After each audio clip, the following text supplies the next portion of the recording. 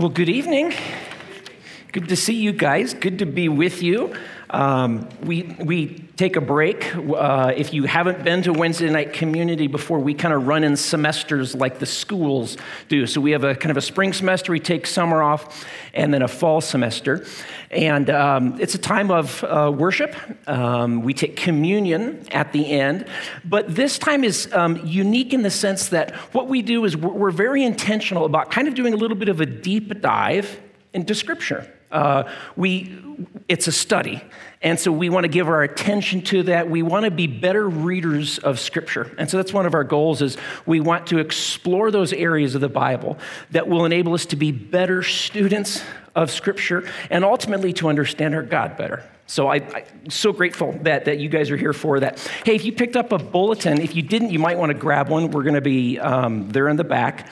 We're going to be using some of the content here, but just to draw your attention real quickly to the back, we have some classes coming up. There's a grandparenting class that if you're a grandparent, boy, being intentional about grandparenting, it's huge. I know that with my own kids. Financial Peace University class, and then finally, there's a Sunday morning class called Biblical Citizenship that you might find interesting. It's kind of a biblical exploration of what does it mean to be citizens in this nation. So you might find some of that interesting. I want to start by showing you something. When I was about, 4 or 5 years old, my mom made me this quilt, and it looks like it's about 45 years old. It's falling apart, and I think that's where I went to the bathroom. I just saw that today on the back. I was like, I must have wet my bed. And what this is, she hand did this. It's these little pictures from vignettes in Scripture. There's one of the little boy who gives his fish and loaves to the disciples to be multiplied. There's one of Daniel in the lion's den. My middle name is Daniel, and I remember as a 5-year-old boy laying in bed in Loveland and looking at that picture of Daniel. And that was my first reference to this day when I think of Daniel in the lion's den, I think of the picture my mom drew and put on that blanket of mine. Now, why do I tell you that? Just because I want you to think of cute 6-year-old Brent rolled up in his bed. I tell you that because if you would have asked me back then, what's the Bible about? I would have said, well, there's Daniel in the lion's den. What else? Well, it's about David. And, it's about Jesus. He came for us. And that's how what's the Bible about? That's how I would answer it. Because, and obviously it makes sense as a kid, but oftentimes as we go through life, if you were to ask, what's the Bible about? You'd go, well, there's that Jesus part. There's that King David part. You know what I mean by that? What I'm saying is oftentimes we lack what's called a meta-narrative. A meta-narrative is one big narrative that makes sense of all the small narratives. If you've seen like Lord of the Rings, you might say, well, there are these hobbits and they live in the Shire and this is their life. Well, and then there's the elves and then there's the race of men and this is okay. But what's the big story about though? It's going to involve all those. But if you just know those little pieces and you don't know the meta narrative, it's puzzling. You know what I mean by that? I wonder how many of you would say that's kind of what the Bible's like for me. Like I know snippets, and I love it. It's not that I'm not committed. But I lack a meta-narrative to understand what's the big story. So what we're doing is we're jumping into a series called The Unseen Realm, what the Bible really teaches about the supernatural. I probably should have put world at the end. But I want us to walk away after I'm not sure how long we'll take on this, maybe 7 weeks or so. And I want you to be able to say, oh, I get the meta-narrative of Scripture. Like I get how all of these little pieces, I connected dots.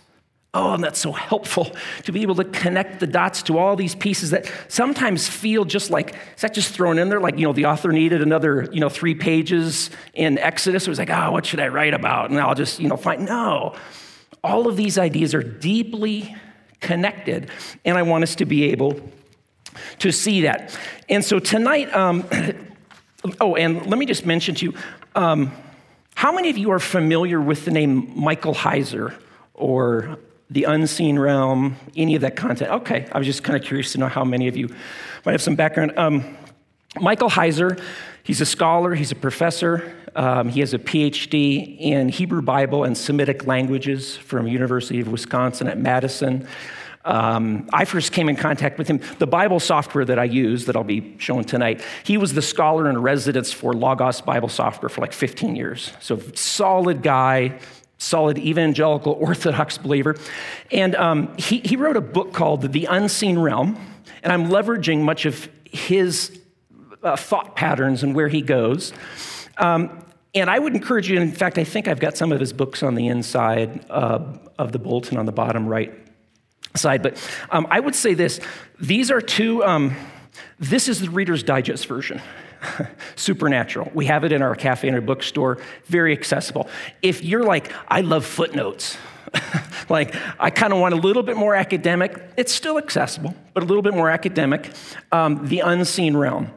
I typically encourage people to start with Supernatural, just to kind of get your mind around kind of where he's going with this, then jump into Unseen Realm if you say, I want to do a little bit more of a deep dive. So anyway, that's kind of some of the content. So over the next few weeks, we're going to be exploring tonight. I'm going to introduce this whole concept of what is the divine counsel, who are the sons of God in the Old Testament, how are we to kind of just orient ourselves to the supernatural element of the biblical author's worldview. In the future weeks, we're going to look at, over the next 3 weeks, 3 different divine human rebellions. Most Christians know about one. They know about Genesis 3. But usually we don't know about Genesis 6 and Genesis 11. These are other divine human rebellions. And I'll kind of set it next week as you can sort of think of it like, this is a question that the author, how he presents it. He says, if you were to ask an average Christian today, why is the world so messed up? They'd say, oh, that's the fall, Genesis 3. And then he says, well, if you would ask an ancient Israelite, or if you'd ask a first century Jew or a Second Temple Jew, why is the world so bad? That's one answer they would give you. They would give you a 3-legged stool. Genesis 3, Genesis 6, and Genesis 11. And we often in the Western church have sort of filtered those out, and so we just miss things. We miss things as we read other places throughout the Bible. We're not able to make those dot connections because, what are you talking about? Because we oftentimes don't have the original context of this ancient world here. So let me get into it by saying this. If you can go ahead and put the my screen up on there we go. Can you guys see that? Is that large enough? Can you see it in the back? Do I need to make it larger? Okay. Question. 10 commandments. What's the first commandment? You should love the Lord. What's the first that's don't do? You shall have no other gods before me, right? Here's my question. Are the gods of the first commandment real personal beings? Do you think they are? Here's the command. You shall have no other, and I've got it highlighted there. Let's see if I can pull up it's the word Elohim.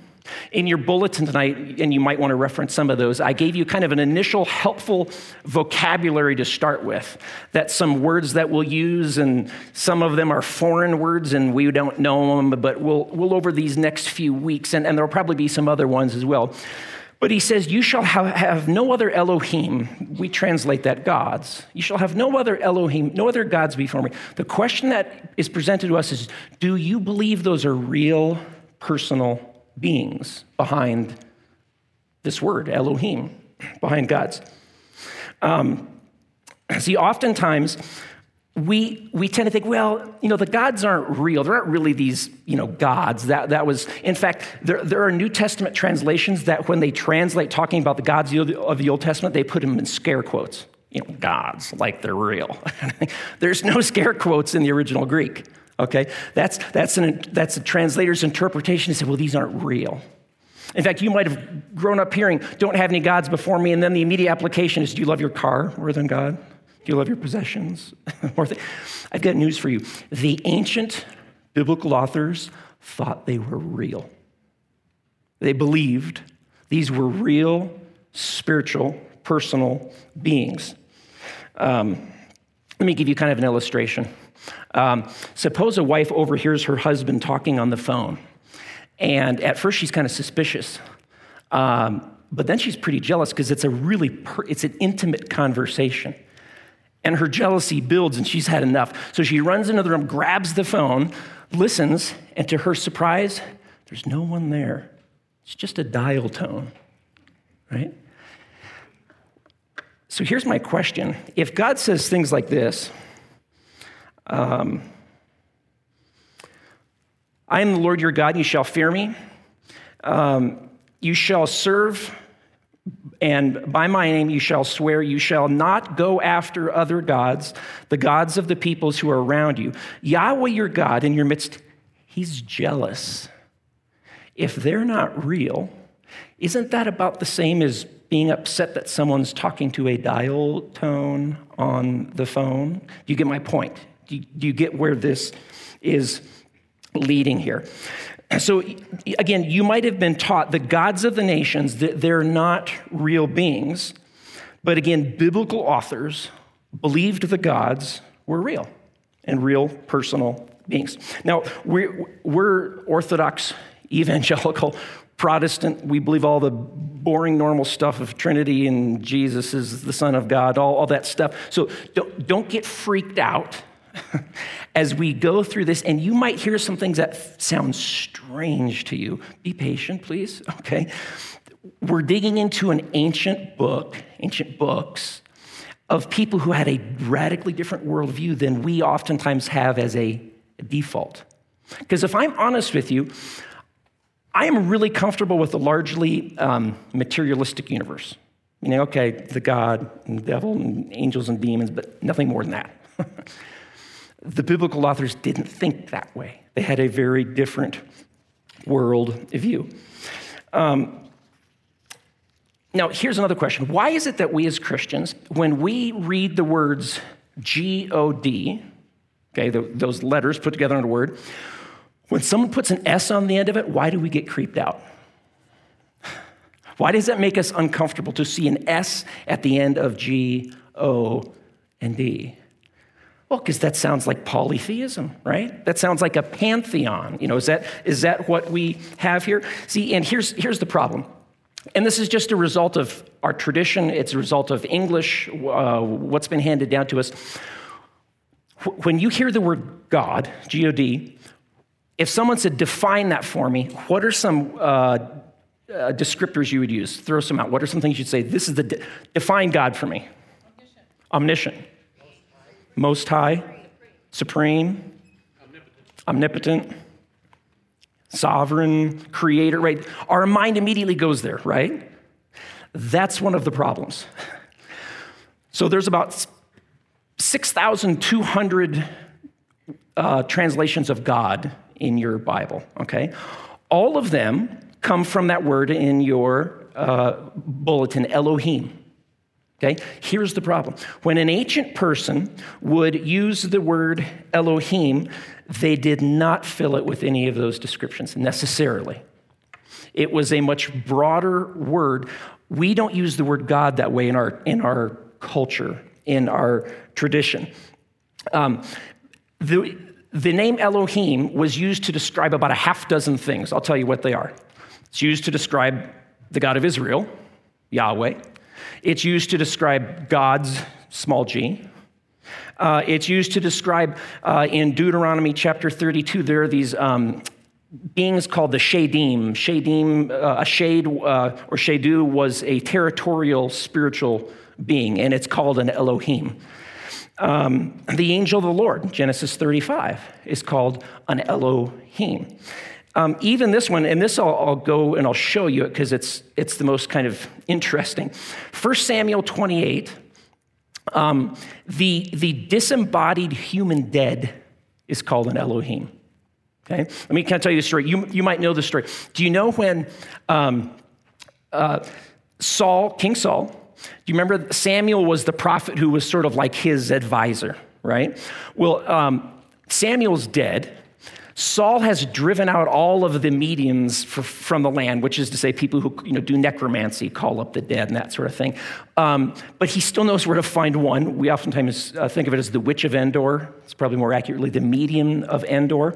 So Saul disguises himself. He goes to the medium of Endor and he says, hey, I need you to call up someone from me. She doesn't know who he is.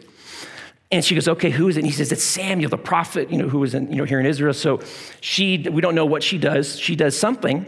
And then she said, I see something. And he says, what do you see? And what she sees startles her. She said, I see an Elohim coming up out of the ground, an Elohim, okay? And he says, what does he look like?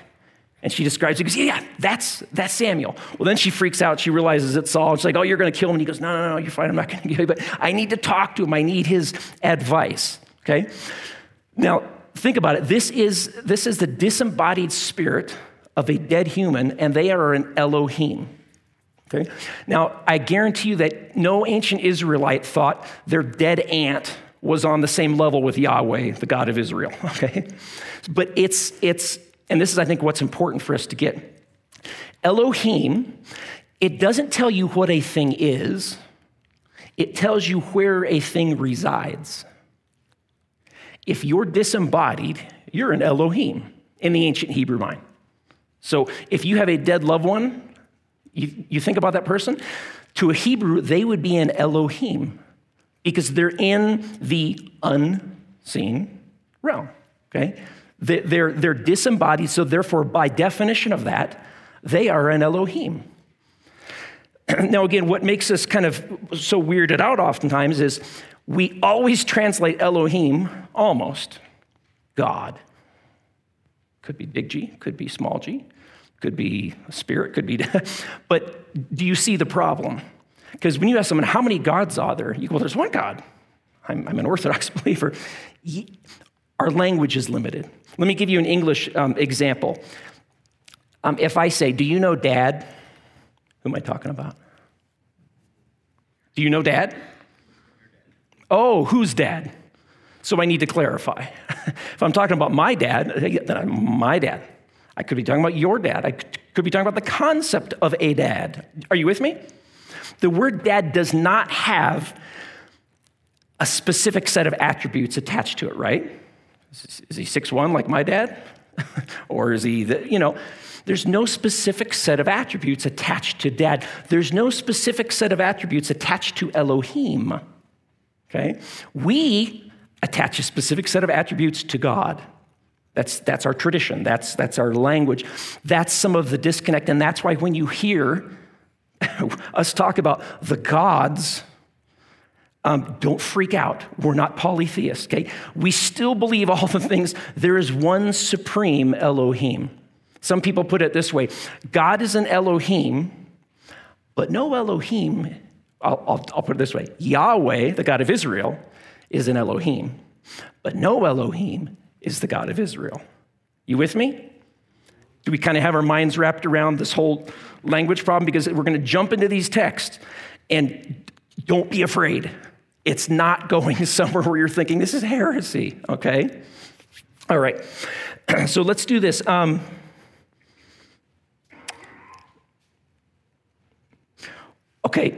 me bring up an objection first. What about the denial passages? Can you think of any passages in the Bible that say there is no God but Yahweh? I'll show you a couple. Okay. I am the Lord. Anytime you see the Lord in all small caps, that's the English convention for translating Yahweh, the sacred covenant name. So I'll just use that. I am Yahweh, and there is no other. Beside me, there is no God. Now, if you look down in the blue column below, that will show you the Hebrew and the Hebrew transliteration of it, Elohim. So Yahweh is saying, I am Yahweh, and beside me, there's no Elohim. And you might go, well, wait a minute, how come you're always, so maybe they're not real. And he goes on later, there is none besides me, I am Yahweh, and there is no other.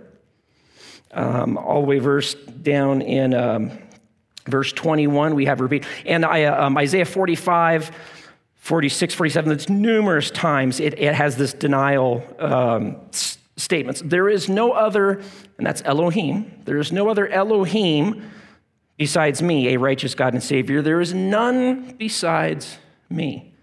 Well, that seems problematic, Brent. Which one is it? Are there other Elohim or are there not? Yes. This is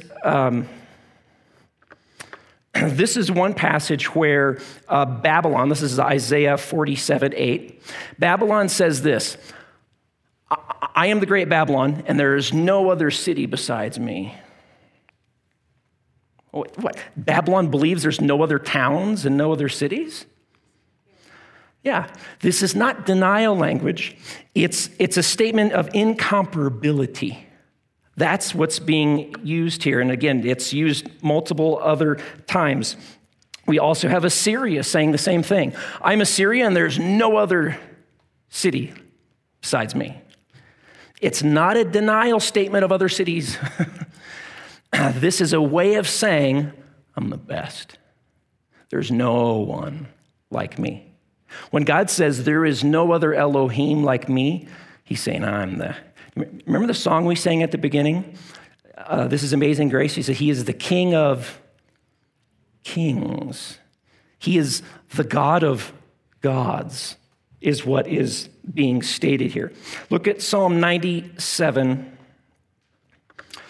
He says, all worshipers of images, now that's an idol.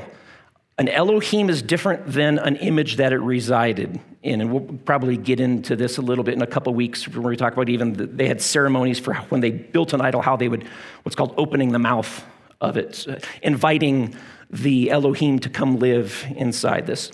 So they distinguish between idols and gods. All worshipers of images are put to shame, who make their boast in worthless idols. Now he distinguishes. Worship him, all you Elohim. See, you Elohim, and we'll get into kind of the why of this and how did they get there and what's going on. But the point is there are many Elohim, many spiritual beings, many gods, and some of them are in rebellion. In fact, the psalmist is calling them out. You should be worshiping Yahweh. He is the God of gods. So when God says these sorts of things, I'm trying to think if he has no, that was a different one, I think. When these statements are made, he is the God of gods, or other places it's stated, God is greater than the gods of Egypt. Here's the question: are they real gods? If not, that's like saying I'm better than the Marvel Universe characters. I'm more powerful than the Marvel. Well, of course I am. They don't even exist. They're fake. Just for Yahweh to say, I am the God of gods. I'm the God of things that don't exist. I'm greater than things that don't exist. So am I. So are you, right? That's not saying anything to say he is the God of all gods. He is the Elohim of all Elohim. He is different from all the other Elohim. We're still affirming the same things. There's a uniqueness to the God of Israel. Yahweh is utterly unique. He's all the words you use: sovereign, creator, omnipotent. Yes, all those things. But the way we get there is different than what we've oftentimes been presented with or assumed from what we had in Scripture. So now you might be saying, okay, I give up. There are other gods. I'm not a polytheist, but okay, I recognize this different worldview. There are these other Elohim that we translate into English, gods. How did we get them?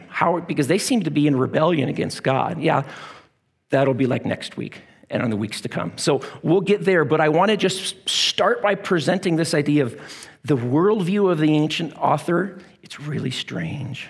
And for us, it might feel really different. So who are some of these Elohim? Well, let's start with God's divine counsel. This is something that, again, we oftentimes don't necessarily get exposed to. But let me start here. This is Psalm chapter 82. And it says, Elohim, and again, you know which Elohim is talked about by context. It would be, again, like if I said my dad, okay, that gives you context. So it says, God has taken his place in the divine counsel. In the midst of the Elohim, he holds judgment. And then we'll get on another week to what's going on in this passage. But down in verse 6, it says, I said, you are Elohim. You are gods, sons of the Most High. Who's the Most High? It's Yahweh. It's the God of Israel. And week 3, we're going to get to where this title Most High comes from. All of you. And again, we're not going to get into what all is going on in this, but you see some of the language emerging? Sons of God, sons of the Most High. And again, some of this language you'll have in your bulletin. This is a divine council. God is presented as a king, and he has an entourage. And not just an entourage, but he has agents, he has Elohim, who work for him. You're to think of it, again, the sons of God language is going to become important here. It's like a family business. And it's going to have direct impact. You might be like, why are we studying about this? Well, in later weeks, you'll see this world somehow kind of mirrors our world, and there's implications for our future destiny. The New Testament writers loop in language of, does sons of God sound familiar to you from the New Testament? In the Old Testament, it's of Elohim only. We'll talk about that in a few weeks. Why is it in the New Testament ascribed to believers as sons of God? So now, this actually, let me go to one more here. Let me go to Job. Here we go. If I asked you this question, what was in existence before God created this earth and the universe? What existed? Before anything physical, what existed? The heaven where he resides. Yeah, God and his space, and his spiritual imagers. Listen to Job. Where were you when I laid the foundation of the earth? Tell me if you have understanding. Who determined its measurements? Surely you know, God's speaking to Job. Or who stretched the line upon it? Or on what were its bases sunk? Or who laid its cornerstone? When the morning stars sang together and all the who? Oh, there's that phrase again. The sons of God shouted for joy. These are the supernatural, divine, spiritual beings created by God prior to this creation. Now, you may have questions. Why the family language? Why sons? Are they male and not female? No. Here's the idea. In the ancient world, a royal court was set up a certain way. You would have a king. Guess who the king gave the best jobs to, the highest jobs? Family. His sons would have the high. One, their family, they're going to do a good job. Two, you can also keep your eye on them. Make sure they're not going to overthrow, rebel, murder you or something like that to try to get your job right. You want to keep an eye. Those were the ones who got the best jobs. Then beyond that, there were other members of a royal court who they would be messengers. They would have other lower administrative duties. That's just how a royal court works. The biblical authors, when they speak of the unseen realm, that's exactly how they're framing it. Do this on your piece of paper if you would like. You don't have to, but this will be kind of helpful.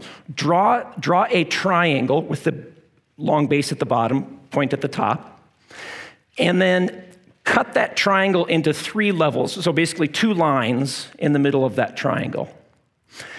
At the top pinnacle, the top little triangle, you can write Yahweh. The middle level, you can write the word son, the phrase sons of God. And then the bottom level, you can write the word messenger. The 2 words that the Hebrew word messenger is malach, that's in your notes there. The Greek one that's used in the New Testament is angelos. Anyone guess what we translate angelos into? Angel. Yeah, just means messenger. So a malach or an angelos and a son of God, it doesn't, it doesn't tell you what a thing is, it tells you what a thing does. There are words of, I'm going to use a big fancy philosophical word here, ontology. Ontology tells you what something is. You're a human. That's your ontology. Son of God doesn't tell you what the ontology is. Angel doesn't tell you what the ontology is. Spirit, that's the word of ontology. It's a spirit, right? So there's a couple words that are used. This is a spirit, for instance. What they do, they're a son of God. They're at that's their duties. They carry out those things. They're a malach or an angelos. They're an angel. They're a lower level in this. Here's the point. There is structure and order and design to God's divine unseen family. It's not Keystone Cops. They're not just doing whatever they want. They're not just sitting there. They're actively engaged in things. You ever wondered why Jesus said, pray this, God, may your will be done here as it is where? It's almost like he thought individuals were actively carrying out God's will there. That's kind of what it infers, doesn't it? That's what he has in mind. Let me give you some examples. You might say, like, what are they doing? What kind of stuff? We get a couple glimpses in Scripture. Let me point out a couple to you. And these are kind of interesting. Okay, I'll give you the backdrop of this before I get to it. Do you remember King Ahab? He's the king of the north. There's Israel and Judah. They split. Remember the divided nation? And Ahab, he's this horrible king, right? He's bad. He's an apostate. He doesn't worship Yahweh. He's got prophets of Baal and all this stuff.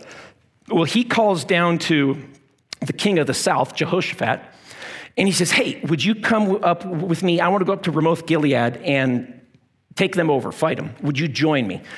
And, he's kind of like, all right, and so he comes up, listens to it, and he goes, well, are you sure that we should do this, God? And he goes, all of my prophets have told me. So he calls out all the prophets of Baal.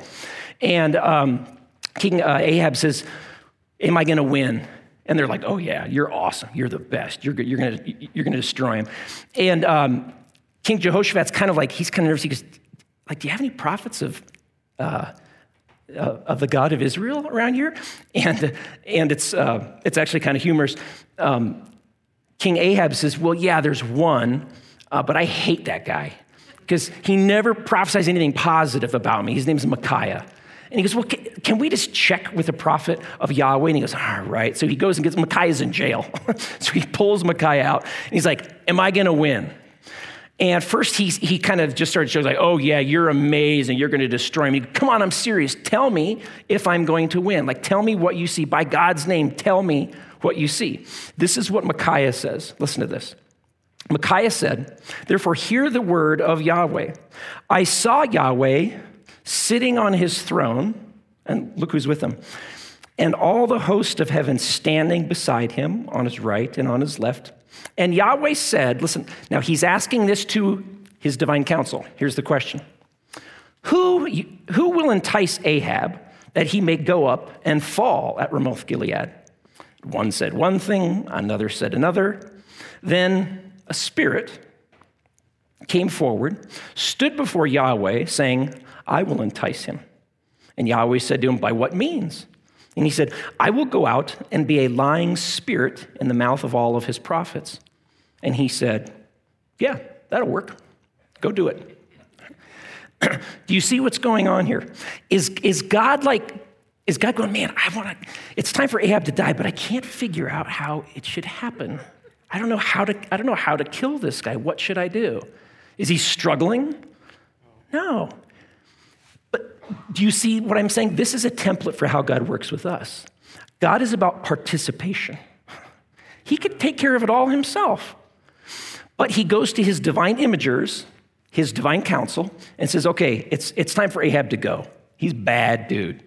How should we do it?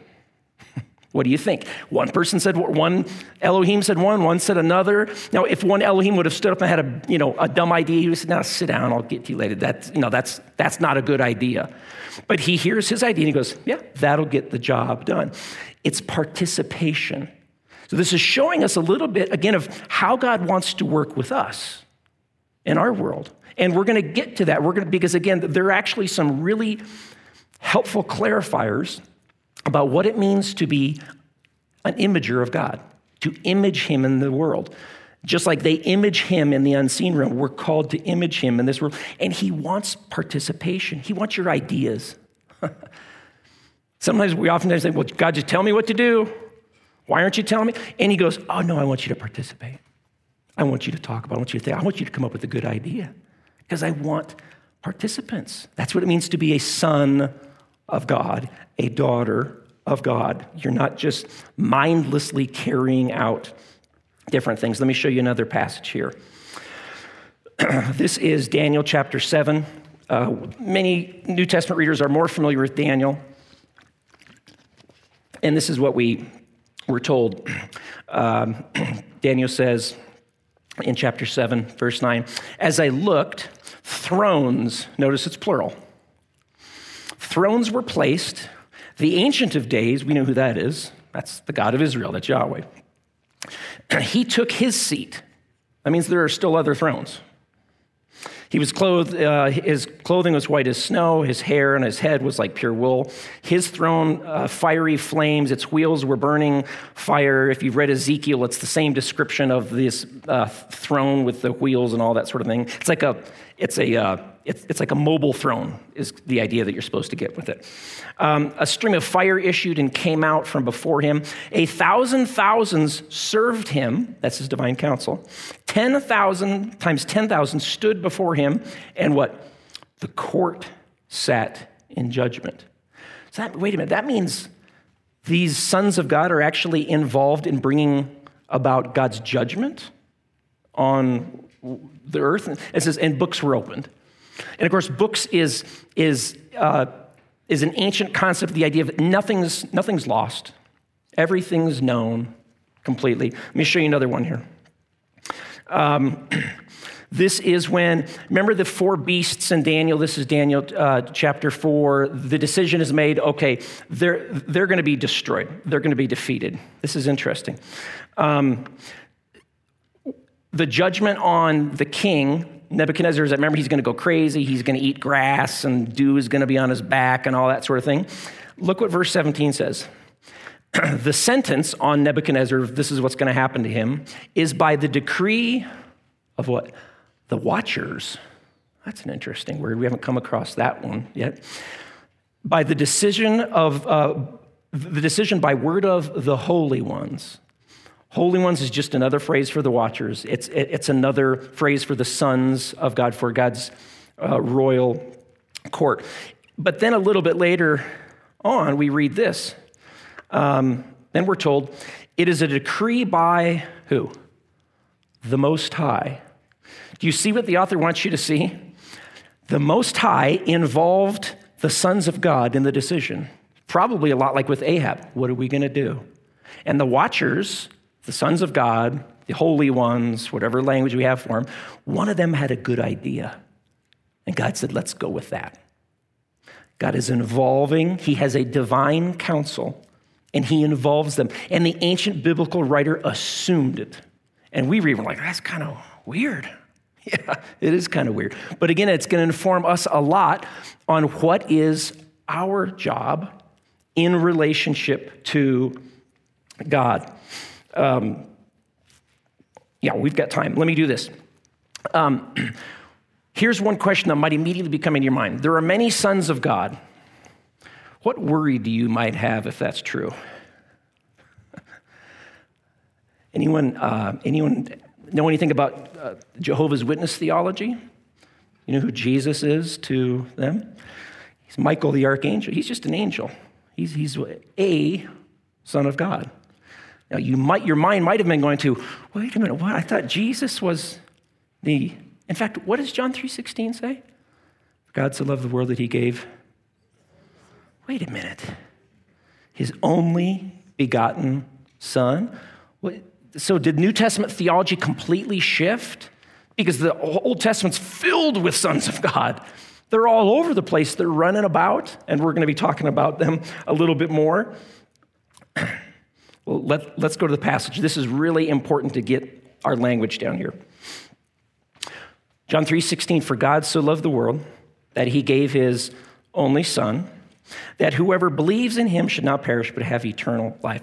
The word, I don't know if you can see it in the blue there, the Greek word is monogenes. You've got that word in your bulletin. It's down a little bit lower, monogenes.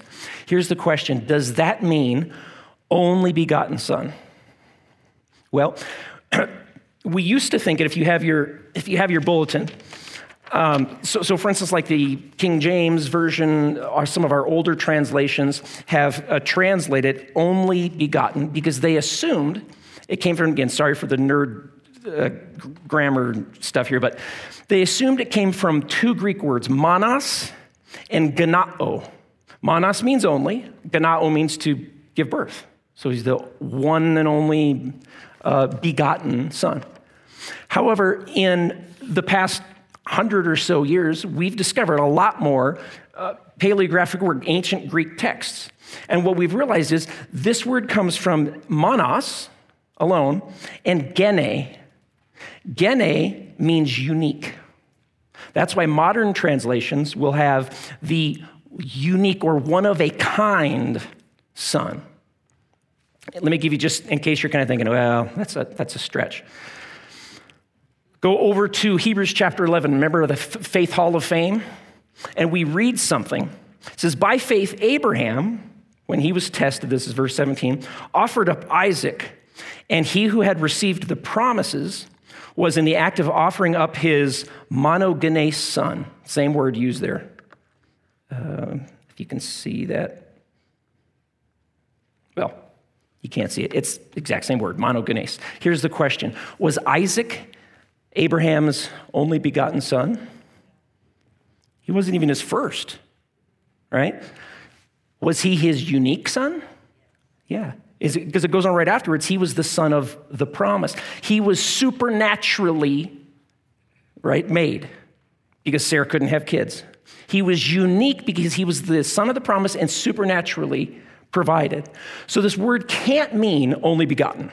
Monogenes cannot mean only begotten. It does mean only one. As my English teacher used to always say when I would write papers, I would say, oh, this is very unique. And she said, Brent, that's what unique means. You don't need to say very. I always think of that.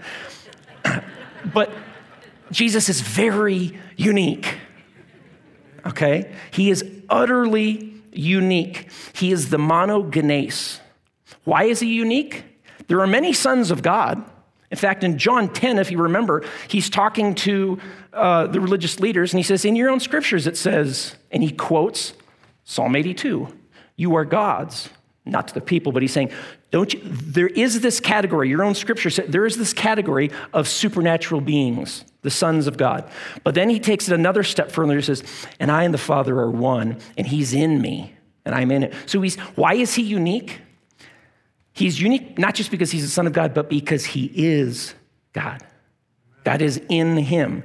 He is the second person of the Godhead. He is Yahweh. So he's not confused with the Father. So he's saying, I'm not just one of the members of the council, I'm the Lord of the council. And they're not confused. They say, let's arrest this guy, right? So Jesus is utterly unique. You know, when we think about, let me read for us.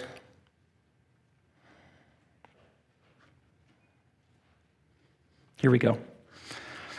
This is Paul writing about Jesus, okay, the monogenes Son of God, the one of a kind, the unique one. He is the image of the invisible God.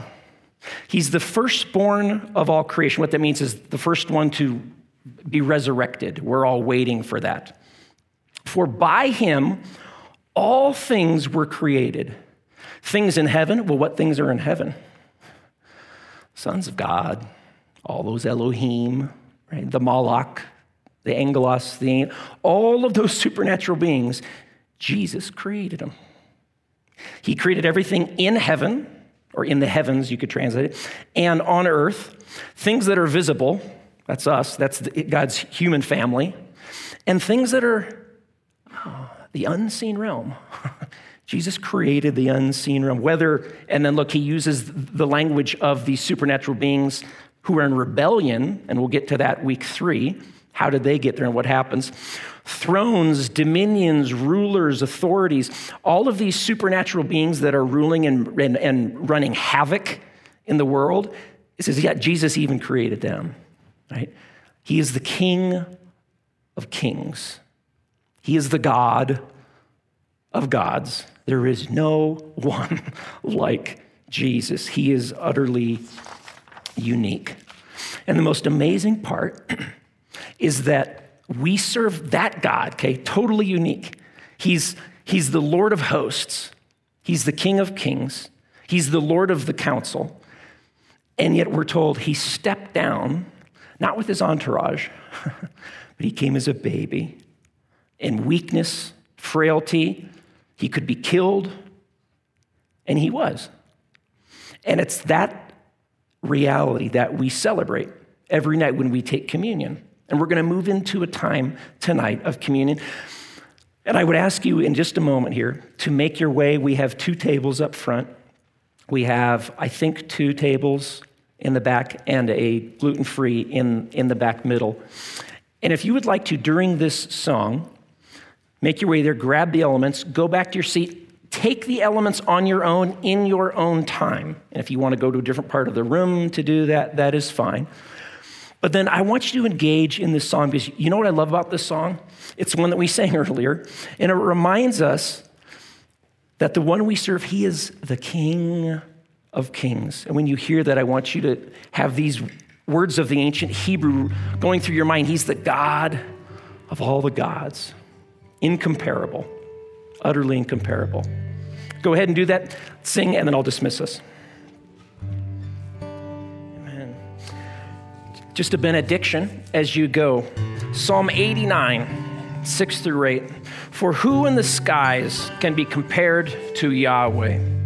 Who among the heavenly beings is like Yahweh?